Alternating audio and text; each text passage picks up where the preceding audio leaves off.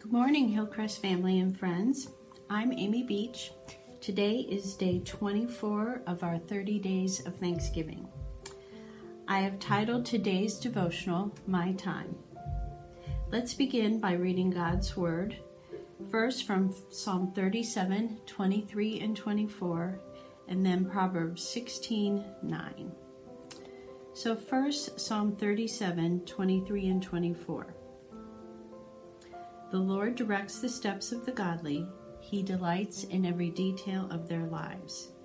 Though they stumble, they will never fall, for the Lord holds them by his hand. And then Proverbs 16:9, we can make our plans, but the Lord determines our steps. Let's continue by reflecting on what we've read. I'm a person who likes to be busy, and then I'm not. I can be my own worst enemy when it comes to schedules. When I'm around people, I can become energized and volunteer for all kinds of things. Then I come home, look at my schedule, and panic. Because I also require a certain amount of alone time to just putter, watch Hallmark, or work on a project. Managing schedules is easier now that Tim and I are empty nesters. When our house was full, stress from managing 5 different individuals' commitments was even harder. I am a calendar list kind of gal, and I remember looking at upcoming weeks and stressing in advance from what looked like too busy of a schedule. However, a lesson I feel I have finally learned is that if I commit my days to God, somehow it all works out. As we read in Psalm 37, 23 and 24, it says, the Lord directs the steps of the godly. He delights in every detail of their lives. Though they stumble, they will never fall, for the Lord holds them by his hand. And Proverbs 16:9 says, we can make our plans, but the Lord determines our steps. Time and time again, when I commit my days to the Lord by putting him first, with prayer and the word, somehow the schedule works. Just this week, even.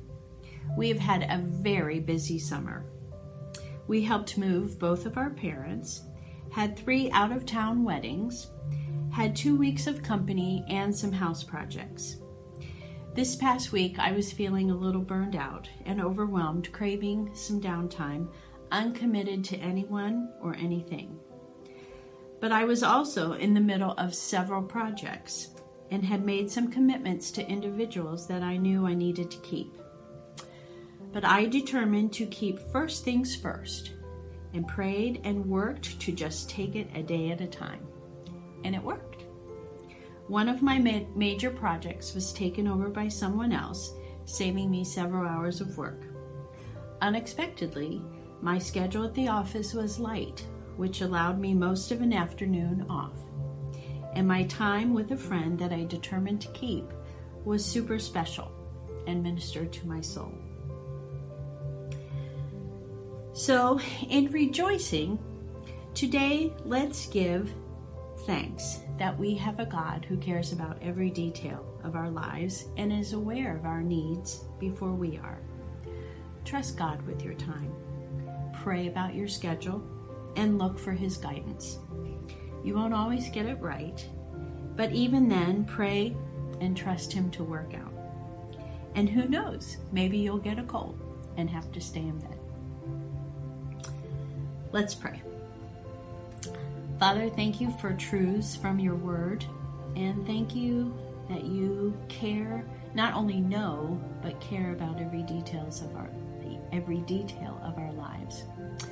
Thank you that we can trust our days to you. I pray in this day and in this upcoming week and the weeks beyond that we would remember to put first things first, to use wisdom to plan our days, but then to trust you with what the outcome might be. Trusting that you will allow us to keep commitments, but also will give us what we need. In Jesus' name we pray. Amen.